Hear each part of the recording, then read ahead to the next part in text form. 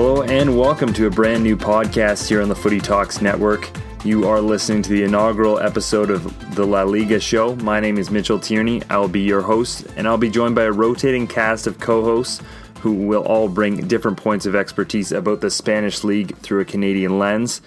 And what a time it is to start this show. La Liga Santander has had quite a wild start to the 2018-19 season.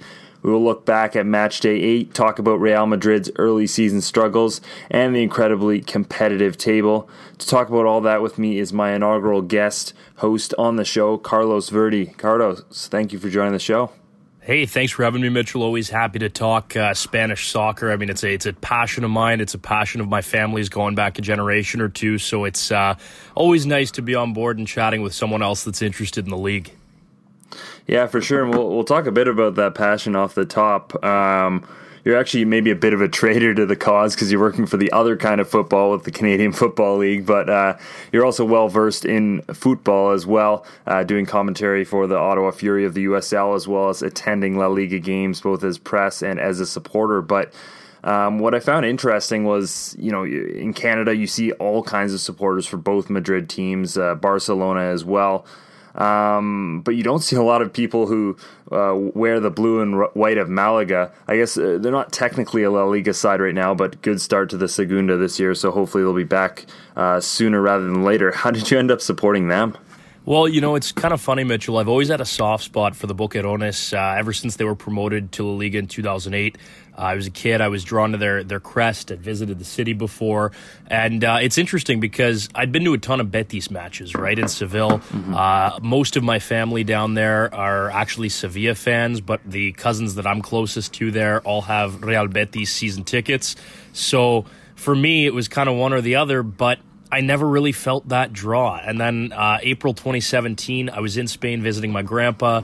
I checked out a game at La Rosaleda, which is Malaga's stadium, and it was a 4-2 win for Malaga. And it was just kind of a regular season. I think they finished 12th or 13th, but it was a really special night for me with my abuelo. He grew up in Seville and Cádiz and that part of southern Spain, Andalusia. It was his first La Liga match since 1961, and he was telling me about his travels through Spain and all these incredible stories about soccer in Spain in the late 50s and early 60s and stuff. And so for me, it just kind of came natural to me. Like it was a special night in a special city. I already had an affinity for the club, and I think suffering through a relegation is something that a lot of fans identify with, and in some cases, it'll drive certain fans away. But there are other supporters who will kind of become even closer to their club after a relegation. I was in the stands as a supporter for 3 of Malaga's final 5 matches in La Liga last year, all of them losses, and it was a sad state of affairs. But I still enjoyed being there in the heat of that passion in the southeastern part of Spain. Well, let's start the show then by talking about a club that isn't anywhere near relegation, but it kind of feels like they are right now, considering how people have been reacting to the way they've started their season. Real Madrid, the Titans of Europe, winners of the past 3 Champions League, but it's been a difficult run for them. They've lost 1-0 to Alaves on the weekend with a stoppage time goal from Manu Garcia. But, this wouldn't be that big of a concern if it wasn't for the rest of the results in recent times. They lost they have not won, at least in their last 3. They lost 3-0 at Sevilla, drew 1-1 with Atleti in the Madrid derby, and then, of course, that shock in the Champions League, losing 1-0 to CSKA in Moscow. It's certainly not the happiest of times at the Bernabeu right now, is it? Absolutely not. And I mean, it's a poor result against Alaves. It's unacceptable for a club like that. But what's even more unacceptable is they've gone 409 minutes without a goal. I read a column this morning in Marca on the way into work. Marca, one of the best sports papers over there, basically saying that, Julen Lopetegui is waving frantically, his players are doing nothing, and that Manu Garcia, with his 95th minute goal, has sunk Real Madrid into, and this is a direct quote, real and absolute crisis. Now, one thing I want to point out here I had an issue with the hiring of Julen Lopetegui right off the hop, because this is a manager who did not have success in his only previous stint with the club. He was at Porto in the Portuguese Liga NOS, which obviously I follow very closely because my dad's family is from there. We all follow it pretty religiously every year, and he failed to win a single trophy in a year and a half at Porto. And Mitchell, that is almost harder to accomplish than actually winning a trophy because the Portuguese league is so imbalanced. All you have to do is get past one of Benfica or Sporting, and typically you can win at least one trophy. Now, Lopetegui was unceremoniously let go at Porto, replaced by Rui Barros, and when that whole kerfuffle went down with the world right before the World Cup this year, I kind of went, this is a really bizarre hiring. Now, he checks all the classic boxes. It's a safe bet. Former youth player, good track record with the Federation at youth levels, but did nobody watch his tenure at Porto? I mean, he didn't win anything in a season and a half. And so for me, I'm not that surprised because he showed at Porto, and he's showing now that he might be a magician at the youth level, and he might be a tactical wizard, but he just can't get the most out of players at the senior level, at least not right now at this point in his managerial career. I think his days are numbered at Real Madrid. Certainly could be in trouble after the Clásico on October 28th. Yeah, and it sounds like from all the reports from the Spanish papers, that is when he kind of has his deadline date. He has until then to turn things around. The El Clasico game, which is on the 28th, that Sunday. So if things aren't turned around by then, we might see him, on the way out. Very interesting for sure. It's been a wild few months for him. Obviously, as you mentioned, with Spain sacking him right before the World Cup, and now the slowest start to a season, for Real manager in this century, which is not the way you want to get started with a club like this. It sounds like the players are at least publicly still on his side. Nacho Fernandez saying that they're ready to follow Lopetegui until the death, which seems very dramatic considering how poorly they've done so far. But how much of this is actually on the manager? Because the club itself is kind of going through a transition right now.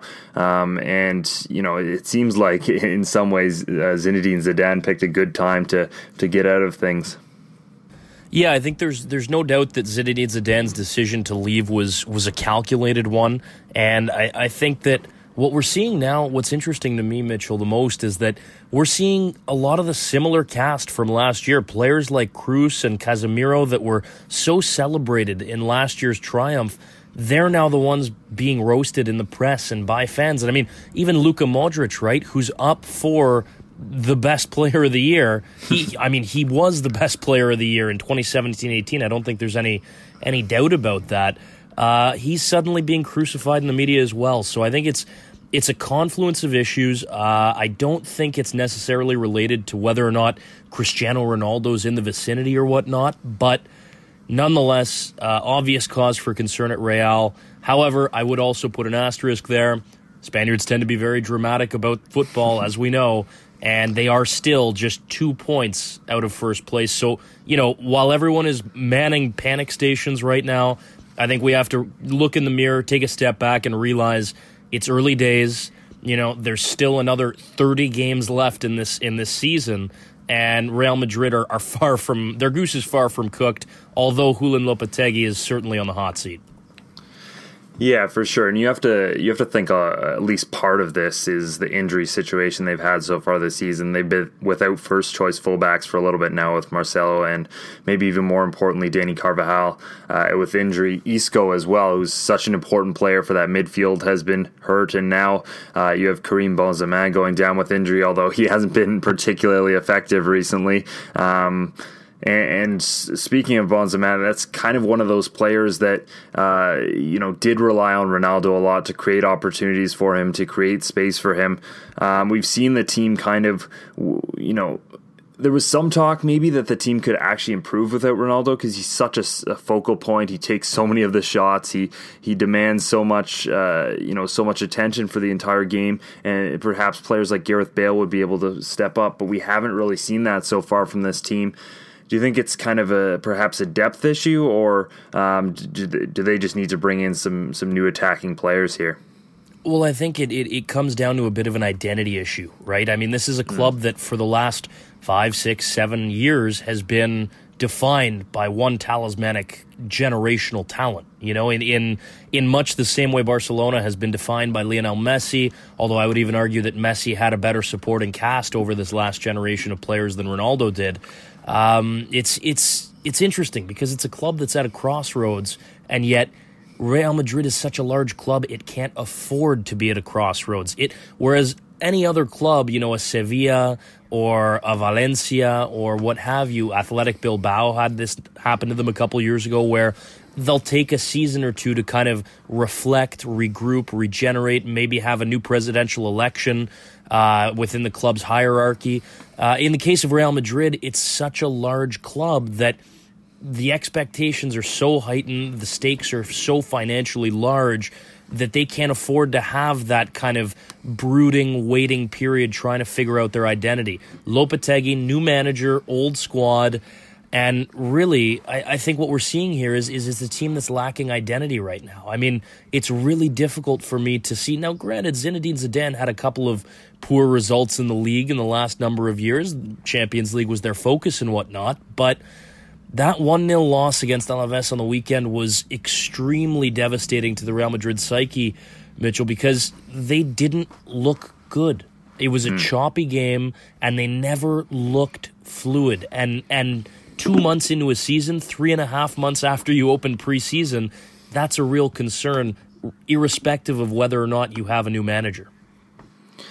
As you mentioned, though, of course, they are just 2 points off the top, which seems pretty wild considering they've already lost 2 games through the first 8 match days, which kind of speaks to just how wild the season's been in La Liga and exciting as well. Some crazy stats. Only 2 points separate the entire top 6, which is unbelievable, and no team has gone undefeated yet in the league, but also no team at the bottom has gone winless. And as I mentioned, we're only 8 match days in, so it's pretty fair to say, I think, at this point that this is the most exciting league in Europe right now, and at the moment it's not particularly close.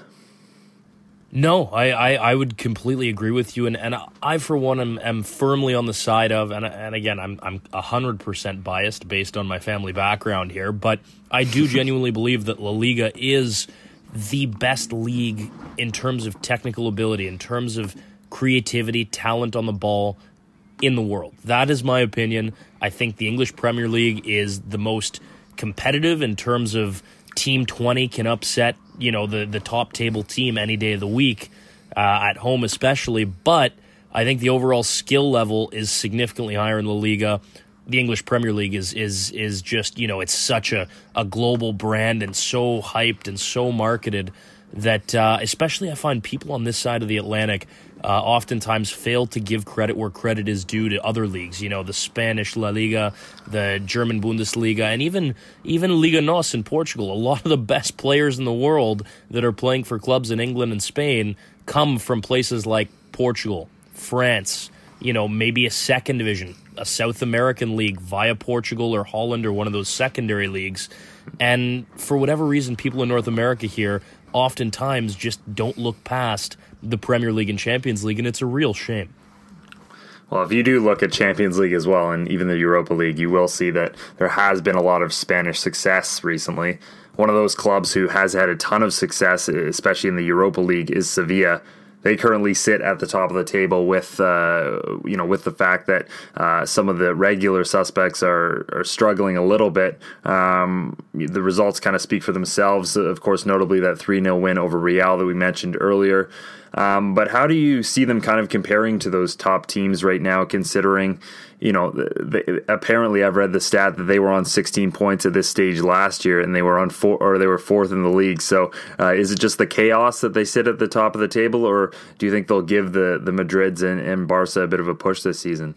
I think they'll be good to give them a push, and personally I think this competitive start to La Liga is fantastic. You know, Sevilla's enjoying a real renaissance. I was there actually at the tail end of last year. I saw a game at the Ramon Sanchez Pizjuan Stadium. Beautiful facility, undergoing extensive renovations, and a couple of buddies and I saw them beat Real Sociedad 1-0 at home. Now, you know, we talk about those clubs that are kind of in flux, trying to rediscover their identity. Now, at the end of the Italian experiment in Sevilla, towards the end of last season, let's say March, April, when I believe it was Vincenzo Montella left, it was a club that was in a bit of disarray. They were scrapping. They were on the outside looking in the European picture, and Jorge Caparros, bless his energetic soul, rejuvenated that club in the month he was there at the end of last season. He snuck them into Europe. And, they've brought in some excellent reinforcements. I got to say, it is no surprise to me to see Andre Silva succeeding as well. Good track record. His game, I think, is more suited to Spain than it was necessarily to Italy. And really, I'm so happy to see Sevilla once again be kind of that jewel, that genuine competitive team, a contender in the province of Andalusia, because it's a province that has had its fair share of lumps in the last couple of years. In fact, when I was there in April and May, towards the end of the season last year, there were people that were beginning to call the Segunda División in Spain the División Andaluz, right? The Andalusian division, because there were, Malaga had been relegated. You had Sevilla's B team down there, Cádiz down there, tons of these formerly solid clubs that were all trending towards Segunda. So for me, I really enjoy seeing the likes of Sevilla, Real Betis, and all those clubs competing on the national stage in La Liga, because it's a province that is often looked over within the country. Yeah, you mentioned Andre Silva and how well he's done this season, and that's another thing that kind of has been surprising. Obviously, again, in that sense, it's a little more early, but we've seen some of those players that, it's been pretty, in the past couple of years, it's been pretty predictable at the top of the La Liga, scoring charts. It's been Messi, it's been Ronaldo, sometimes Suarez or Neymar sprinkled in there, guys like that. But if you look at the top this year, it's Silva and Christian Stuani of Girona, who's had an absolutely fantastic start to the season. He became the first player to score a brace against both Real Madrid and Barcelona in La Liga in a calendar year. So very impressive stuff from the 31-year-old, and some of these other players from clubs that aren't, again, the two Madrids and Barcelona are standing up and making a good account for themselves early in this season. Yeah, there's no doubt, and personally, I love Christian Stuani. I love what Girona's doing there. They know their limits and they stay within it. They're not trying to be something they're not, and they're having success in retaining themselves within their abilities based on their budget and whatnot. And the thing I love about Christian Stuani is that even dating back to his days at, Racing Santander when he was on loan there and at Espanyol, I mean, he was scoring, he was good for 8-10 goals a season at Espanyol as well. He had a 3-year stint there. Went to Middlesbrough, didn't have as much success in the lower leagues in England, which I think you could see that coming. But he's a consistently hard worker, and he's always done more than just score. So I'm really, really happy to see him having success at Girona. Now, from the league perspective as a whole, you look at clubs like Espanyol, Deportivo Alavés, who I saw pump Malaga 3-0 last year in a beautiful sunny day at La Rosaleda. All the fans were chanting towards the director's box. It was a pretty ugly scene, but Alavés put on a masterclass. And Valladolid as well, all off to excellent starts, much, much better than what we're typically accustomed to seeing from those clubs. Now, one of those three teams that I would tell people to keep an eye on is Alavés. Now, they defend extremely well, and I really, really like what Abelardo, former Barcelona center back as well, has done there. They're very disciplined, and again, similar to a Girona, they aren't trying to be something they're not. They know when to play with the ball, they know when to be attacking, and then against a side like Real Madrid, they shut it down in the midfield, they take their opportunity, and honestly, I couldn't be happier for those mid-table teams that are finding success earlier in the year. Yeah, and let's look quickly at the results for match day 8 in La Liga. Real Sociedad were 3-1 winners over Athletic Bilbao. Eibar topped Girona 3-2. Levante defeat 10-man Getafe 1-0. Alaves, of course, we talked about shock Real Madrid 1-0. Leganés beat 10-man Vallecano 1-0. Valladolid top Huesca 1-0. Atletico were winners over Real Betis 1-0. Espanyol defeated Villarreal 3-1. table-topping Sevilla, down 10-man Celta Vigo 2-1, and then finally Valencia and Barcelona drew 1-1. And I think if we weren't talking about Real at the moment, I think we'd be talking maybe a bit more about Barcelona, although perhaps their European campaign has of course been a little better than Real, so that's kind of why they've escaped maybe the more negative headlines lately, but it hasn't been the best start to the season for them either, and they've been allowing goals at a rate we haven't seen them in the past. I mean, among the top 8 teams in La Liga right now, they've allowed the most with 9, but and especially those early goals that have kind of made them struggle recently, especially, again, we saw this weekend against Valencia, they allowed that early goal. What's been the issue for Barcelona this year? Because last year, obviously, we saw them almost run the table in La Liga. Yeah, I think it's a confluence of things. The offense is hit and miss right now, and I think we're seeing that with Real Madrid as well. But overall, I don't think their defensive issues are necessarily an issue overall. Yeah, they've had 2 draws against traditional powerhouses that are struggling in Athletic Bilbao and Valencia, but I don't know if you can blame 1-1 draws on the defense. Now, granted, Piqué's had a tough start to the season, but I figure, he's a veteran. He's going to sort it out. I believe he retired from international play, and he'll take it. It's early days. And there are a couple of other factors at play with Barcelona that I think bear mentioning, and that one is that they've lost a talisman, right, in Andres Iniesta, and 2 is, I think it bears mentioning as well, Arturo Vidal, right? This is a last-minute signing that they bring in Ernesto Valverde's camp to replace Paulinho, and Vidal's pissed. He is not happy that he is, right now, second, third string in that midfield. Some players are not worth the headaches, in my opinion, Mitchell, and I think Ernesto Valverde is quickly finding out that the return on Arturo Vidal might not equal some of the headaches that he might be bringing. Now, that's not to say that there's a locker room controversy or anything in Barcelona. Far from it. They have a lot of veteran leaders that have been there, that have won domestic and continental titles. But I think, again, we're seeing with Barcelona, similar to Real Madrid, there is still a little bit of that, maybe we don't have the same identity, right? And beginning to move on from certain players. And I think at Barcelona, more than a defensive issue, it's a mentality. It's a finding this season's identity, and it's going to be really interesting to see how quickly Real Madrid and Barcelona sort out those identity issues, because once they do, we've seen both of these clubs in the last, however many years, certainly the last 5-6 years player cycle in La Liga, go out and just boss the league. Now, obviously, that's not happening right now this year, but I do still think that they clearly have the 2 best squads on paper, and I certainly think Barcelona is going to sort out their issues, and I wouldn't even necessarily call their disappointing start a defensive issue. I think it's more, again, just the identity. Fair enough, yeah, and I always found that Vidal signing to be a little bizarre because you talk about identity. He just never seemed to fit the Barcelona identity for me. I know he has, abilities at the top level, and he's played with a lot of big clubs, but he just seemed like a bizarre signing to me. Whereas we've seen a guy like Arthur, who is a little more like the players that come out of La Masia in the past couple of years, and a lot of the Barcelona players have said as much. They see this guy as someone who really fits their system, and I mean, there's been the comparisons to Xavi, which I think maybe slow down a little bit, but what have you made of him so far? Because he seems to be fitting in really well in this club.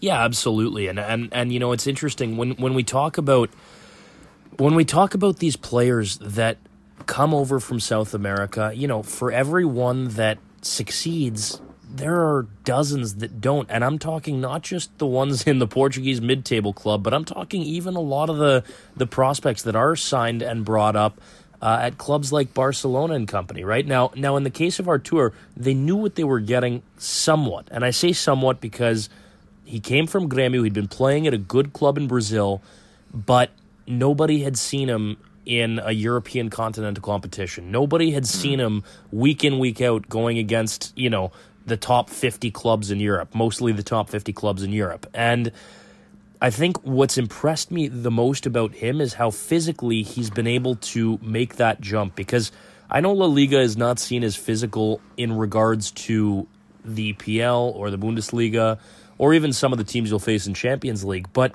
relative to the game as it's played in South America, defenders and just tackles in general get away with a lot more in La Liga than they do in South America. So for me, seeing Artur, who in a lot of ways is an undersized player, come in and deal with the physicality of a top-level club and top-level competitions in Europe, seeing him come into Barcelona and be able to handle that, even though it might not necessarily be his game, I think that's what's really impressed me early in his career at Barcelona.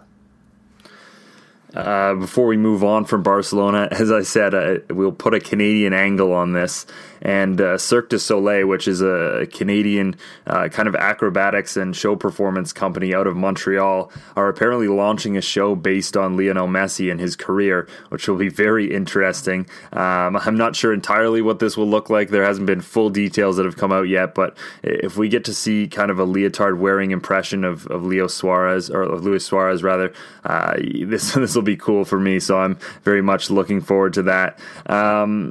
Let's move on to the other Madrid that, we've been talking about kind of the top clubs in the league right now, and Atletico, they kind of started the season the inverse of Barcelona and Madrid. Right off the top, it looked like they were having a tough time. They dropped points at Valencia to open the season, and they lost to Celta, and then they drew Eibar in their first four. So there was kind of concern right out the gate, and especially with the expectations for this team this season after being able to keep Antoine Griezmann and bringing in Thomas Lemar. There was expectations for this club, but they haven't lost since in all competitions, including that solid 0-0 draw at the Bernabeu. And you kind of expect this, but a league least 4 goals conceded for them. What do you make of Atleti this season as they, again, kind of push into that top group?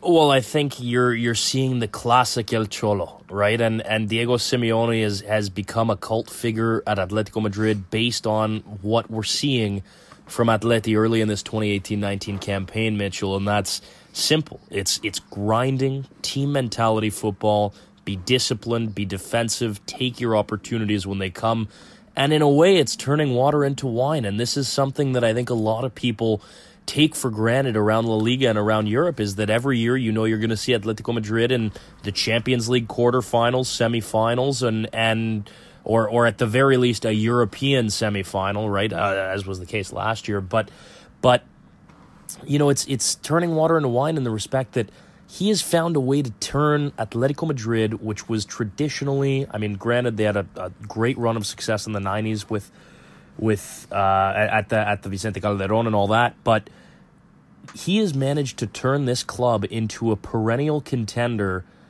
up against economic giants in Barcelona and Real Madrid that are able to go out and, especially in the case of the Galacticos at the Bernabeu across town, buy what they want. And Atletico Madrid does not have that luxury. Now, of course, that's changing. They open the Wanda Metropolitano Stadium. Their, obviously attendance is larger. Financial windfall is bigger because of their deep runs in Europe every year, but he is turning water into wine. He has redefined what it means to be Atleti, and that is incredible. And again, we're seeing it this year. 1 goal against in their last 4 outings, including that impressive 0-0 draw at the Bernabeu you mentioned.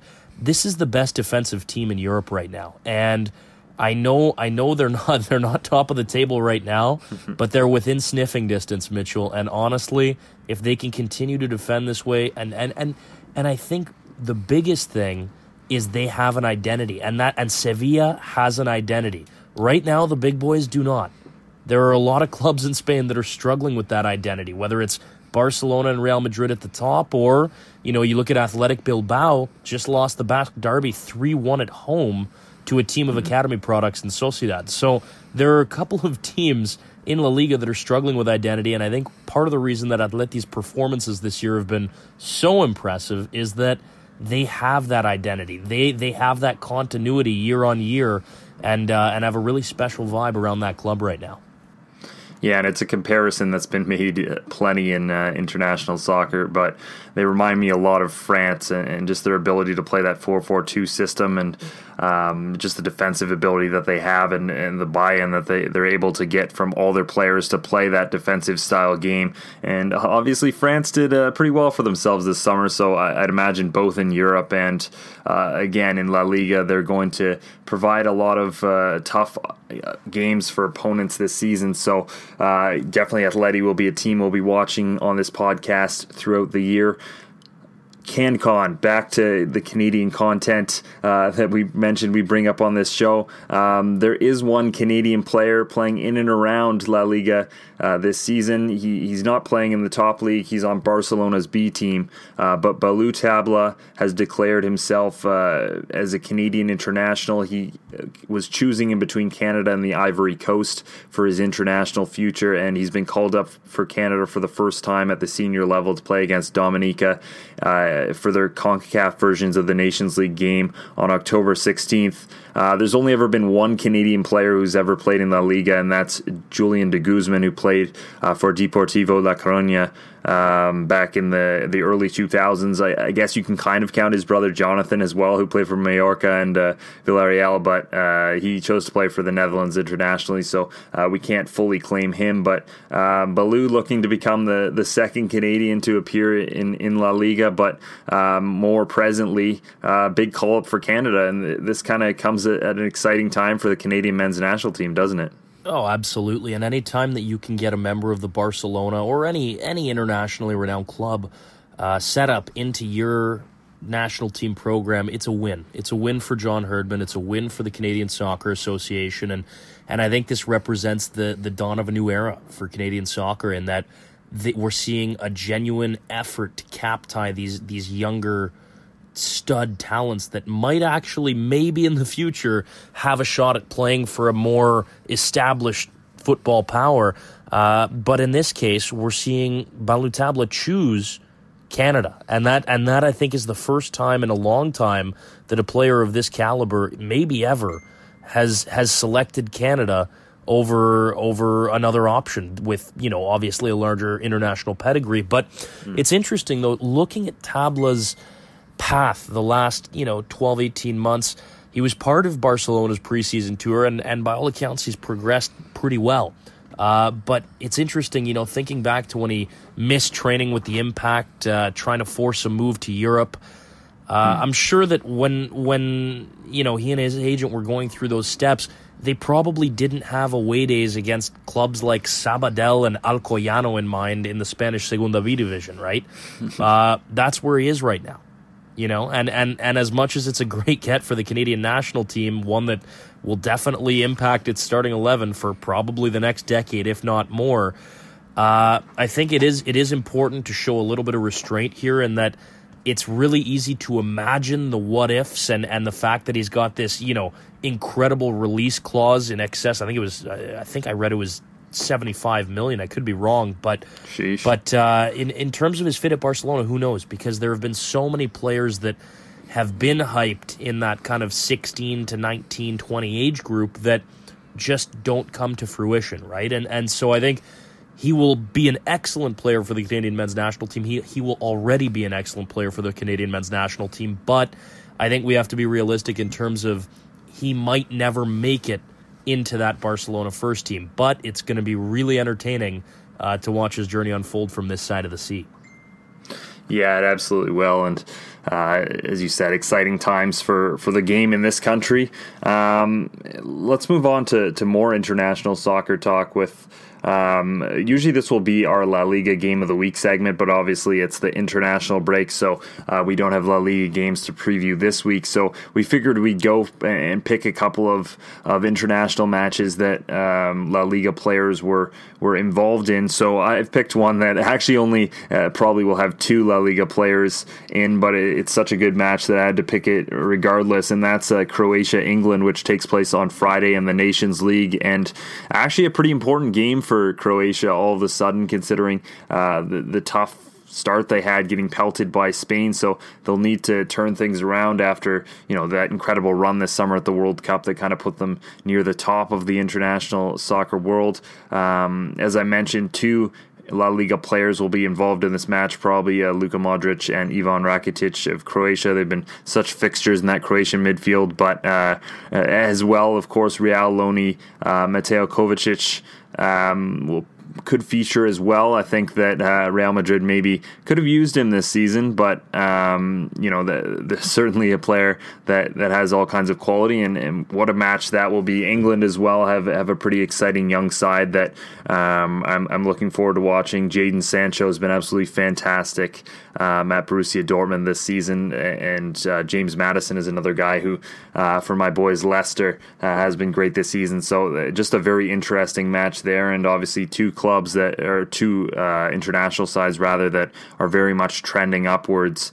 Carlos, what's your game of the week? Well, I've gone a little bit homer towards the national team that I follow, but tomorrow, Thursday, Poland-Portugal in the Nations League. I think that's going to be a really entertaining matchup, and one that I'm not sure how many of these Portuguese players are going to get into the lineup. Again, it depends on what Fernando Santos wants to do with his lineup, but in the 25-man squad, you've got a number of La Liga-tied players, as well as one who has been linked to a move to Spain. So 2 men up front that are going to be really familiar to La Liga fans, and I guarantee at least one of them is going to get on the field, because without Cristiano Ronaldo in the squad, these are two of their best options.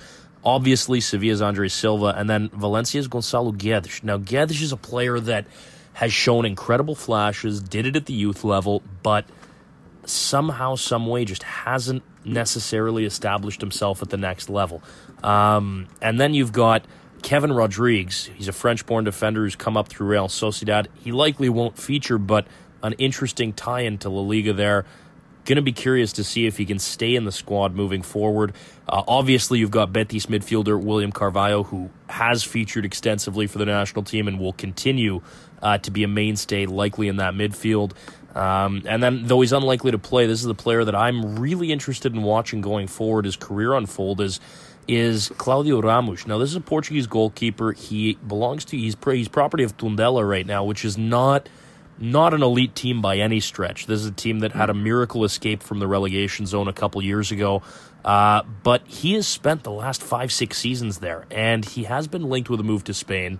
He's had a phenomenal season. He's earned the right to be in the squad, and I think it's going to be really, really interesting to see what happens moving forward, because he is a goalkeeper that is significantly better than where he's at right now, which is at best, lower mid-table Portuguese league team. It's going to be really, really interesting to see if there's any takers, and maybe it's not in La Liga, maybe it's like a Malaga, although they're set in goal right now, but maybe it's one of those higher-end promotion-pushing Segunda División teams that's going to allow him to make the jump to Spain, but he's certainly drawing interest from what I've heard across the border in the Iberian Peninsula. Well, sounds great. I'll definitely be tuning in for that match tomorrow. And that brings us to the end of our first edition of this show. Thanks for joining the show, Carlos. This has been a lot of fun. Yeah, Mitchell, thanks for having me, man, and all the best. Looking forward to more great Spanish soccer going forward. Yeah, for sure. If the following chapters are as good as the first one in this La Liga season, we'll have plenty to talk about on this show as it continues. Thanks to the rest of you for listening. As we mentioned before, it's the international break this week, but we'll still be back next week to look ahead to Match Day 9 as well as the Spanish clubs in Europe. Plenty of intrigue there as well. Until then, enjoy some national team football.